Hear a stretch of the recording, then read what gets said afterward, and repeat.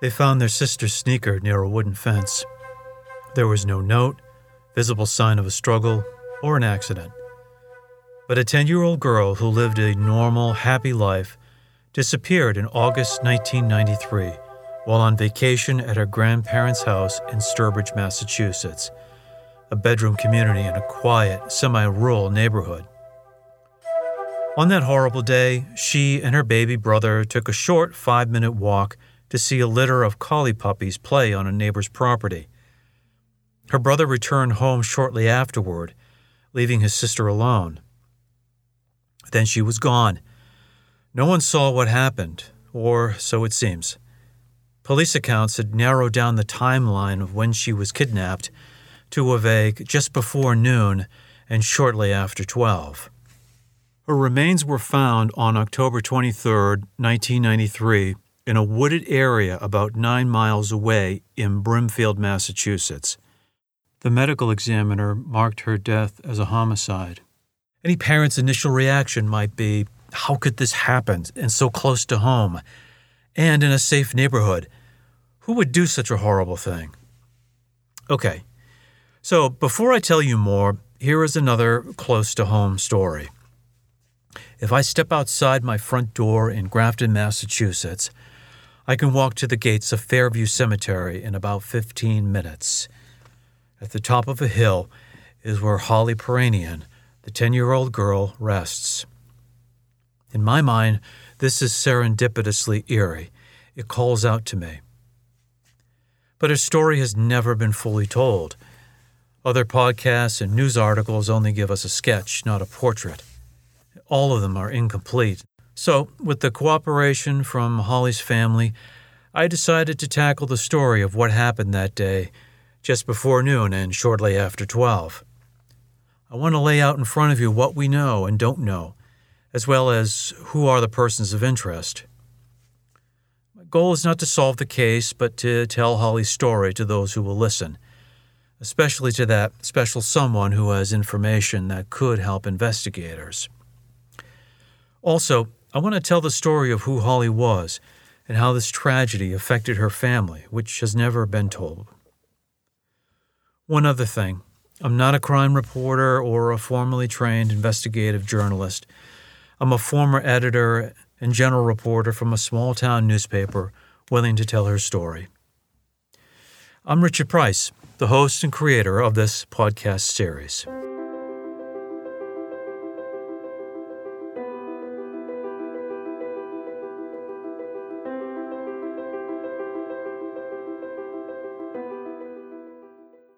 So, before we dive into the details, let me say that those who are sensitive to disturbing content should not tune in. There will be details about the abduction and murder of an innocent child, which is distressing to hear. This story could be harrowing and haunting to some, so please keep that in mind. Also, let's not lose sight that Holly was a victim, but so were her family members. To them, this is not another true crime caper on the internet. This is a story about someone they love. Holly lived in Grafton with her mother, Tina Harrington, in an apartment building. Tina is divorced from Holly's dad, Rick Piirainen, and they share custody with Holly and her younger brothers, Zach and Andy. Holly was smart, sassy, and strong-headed. She loved the water and swimming and dreamed of growing up to become a marine biologist. Holly was also self-reliant and responsible, who did her laundry and kept an eye on her brothers.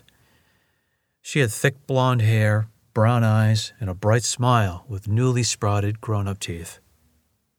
Holly also loved and looked up to her 13-year-old cousin, Leah Jolin. During the summer of 1993, Holly's last, the pair saw a lot of each other and went to summer camp together the week before she disappeared. If you're ready, let me take you to a lake late morning on August 5th, hours before Holly disappeared. Maybe Holly was still stinging over that boy who wouldn't dance with her during a summer party at Camp Marshall. But then again, maybe not. I mean, she was only 10. She was too young for summer romance, but just old enough to dip her toe in. Plus, that was so last week. This week, Holly was at her grandparents' lakeside home in Sturbridge, which her family also called camp. It was a Thursday, part of a string of hazy, hot, and humid days. That morning, Holly, her 5-year-old brother Zach, 8-year-old brother Andy, and their dad Rick loaded in the boat for a swim on Quaquamquasset Pond, commonly known as South Pond. Rick was using his vacation days to be with his kids. Later, before noon, they peeled out of their wetsuits into dry clothes. Holly put on a pair of jeans, a t-shirt, and sneakers. In a well-meaning effort to introduce a small amount of independence, her dad allowed Holly and Zach to walk the short distance to a farmhouse at the end of South Shore Drive, an unpaved road that ran perpendicular to the lake. Just before the end of the road is Gerard St. Jean's property, where an antique home built in 1815 sat on 1.5 acres.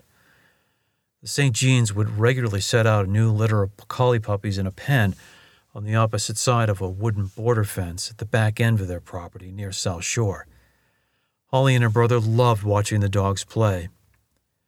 The day before, late afternoon, Holly and her siblings discovered the pups had broken free from their pen and were running around South Shore Drive. The kids rushed to scoop them up and bring them back in their cage and away from Allen Road, a paved street just 20 yards away. Holly's cousin Leah elaborated on what also happened at that moment. It was early evening. I think they had just finished their dinner. And, of course, being kids, they knew the puppies were up there. They wanted to go see them again before bedtime. So they went and walked up there. And the farm on the corner of Allen Road and South Shore Drive had a wooden fence around the yard, but the puppies were in a pen further into the yard. And when they went up there that evening, the puppies had all gotten out of the pen. I had come down and come through the fence and had gotten out into South Shore Drive, which is a dirt road that runs off of Allen Road. So Holly, Andy, and Zach were trying to gather the puppies and, get them out of the road back into the fence when a man in a truck pulled up and just kind of leaned out the window and was talking to them about the puppies and then went on his way.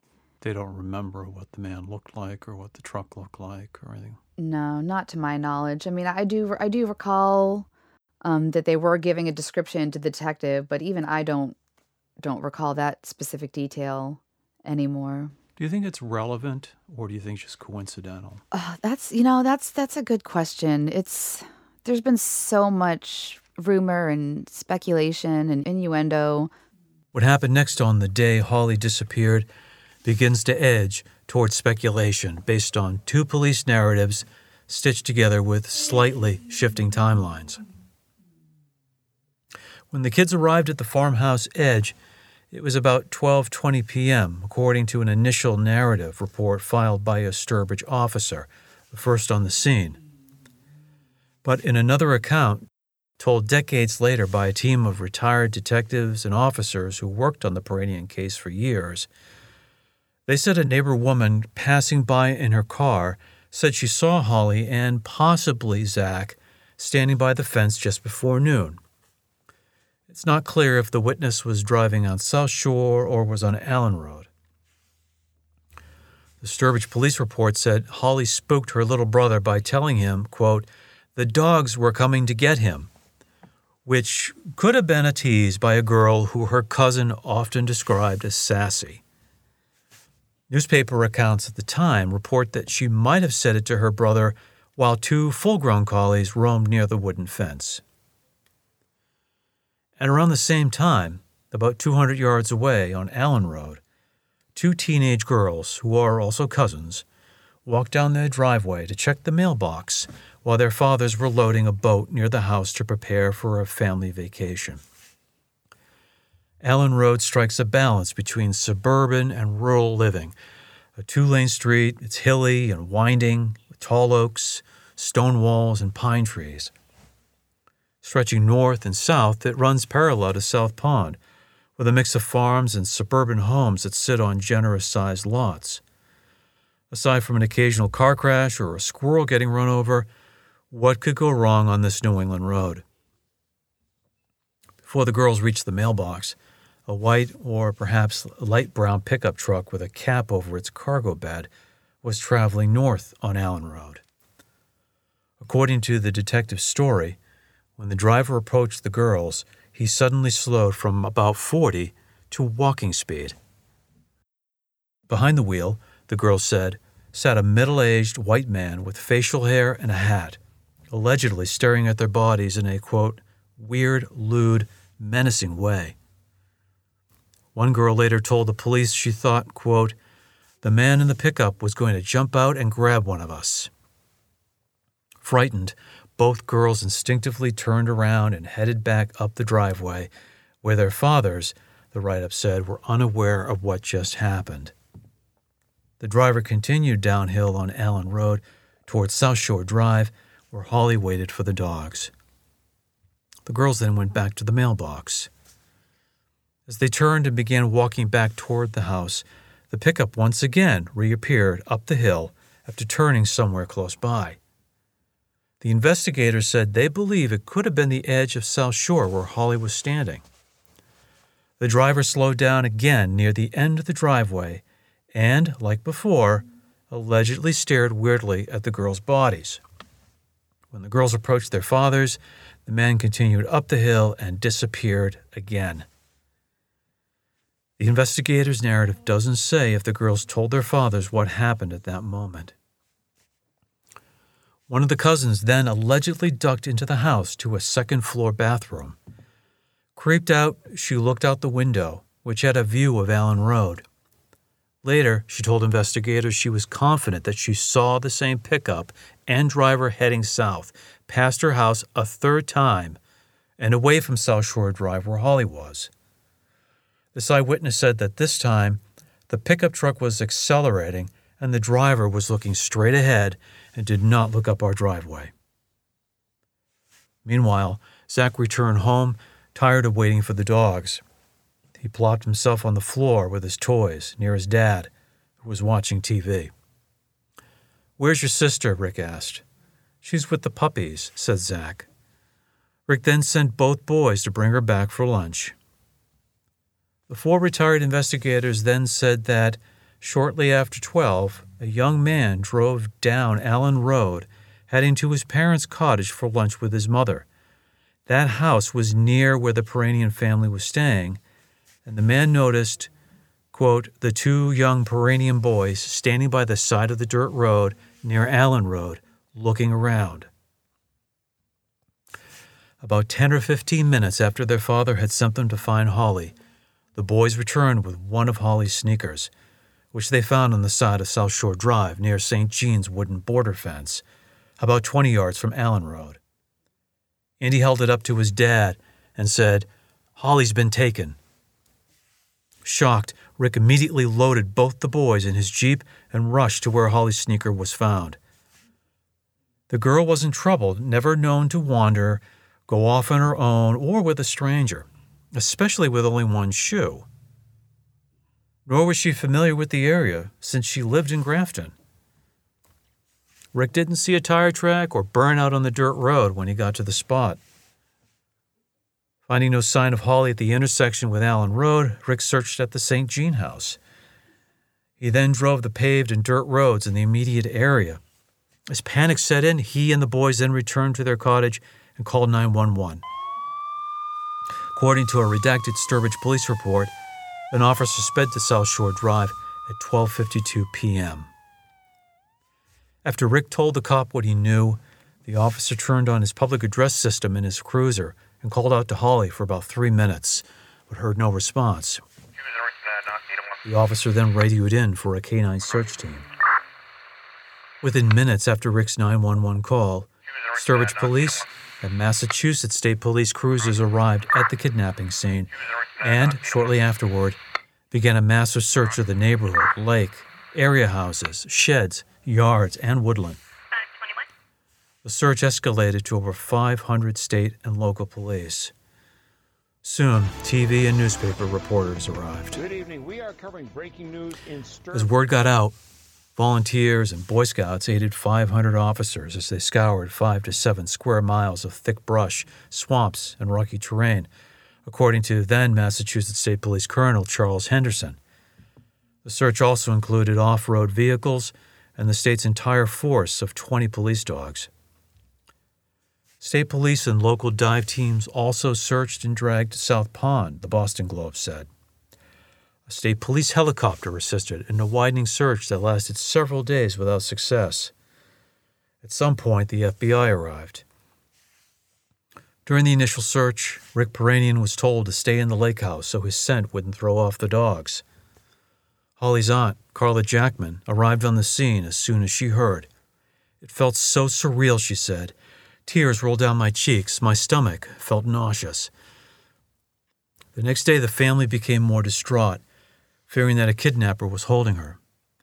Anyone that knows anything about Holly, please just let her go, pleaded Rick to the media as he choked back tears. We're begging anyone with any information if they could just let us know where she is. Holly's grandmother, Maureen Lemieux, contacted the producers of the Fox TV program America's Most Wanted, which features missing children. By midday, Fox affiliates were running TV spots. Extended family huddled at the lake house. We felt so helpless, said Jackman. We were terrified. We cried and prayed. We asked the police questions. How long can she survive without water or food? Who could have done this? What can we do? At times, the parents would send the small children downstairs to the family room so they couldn't hear scary conversations. Gerard St. Jean, the owner of the small farm and the collie puppies, told the Boston Globe Holly and her brother came up to the property several times to admire the dogs, but always on the other side of the wooden fence. It doesn't look good, St. Jean told the Globe as he leaned against the fence and pointed to the ground where the sneaker was found. If the dogs could talk, I think they have a story to tell, he added, noting that he was not home at the time of the abduction. When state police dogs first searched the area on the day she disappeared, St. Jean told the Globe they followed a scent on the dirt road portion of South Shore Drive to the paved section of Allen Road, and then lost the scent.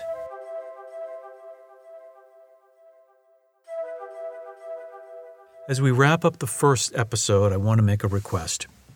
If you or someone you know has information, no matter how seemingly inconsequential, please contact the Hampton District Attorney's Office in Springfield, Massachusetts. The website is hamptonda.com. You may also call the Massachusetts State Police Detective Unit at 413-505-5946, or the State Police Unresolved Cases Unit at 855-627-6583. You can also text the word SOLVE to 274-637 from your cell phone. All this info, plus links, can also be found in the podcast episode description. Tune into the next episode where you'll meet Holly's cousin, Leah Jolin. She'll talk about their trip to summer camp the week before Holly's kidnapping and reveal more details about the case, her relationship with Holly, and how she's managing a second violent death that occurred years later. If you made it this far, you definitely don't want to miss this.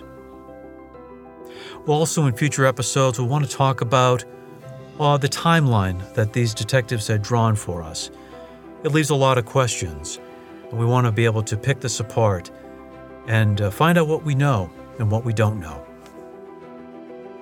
This episode was researched, written, and recorded by me, Richard Price.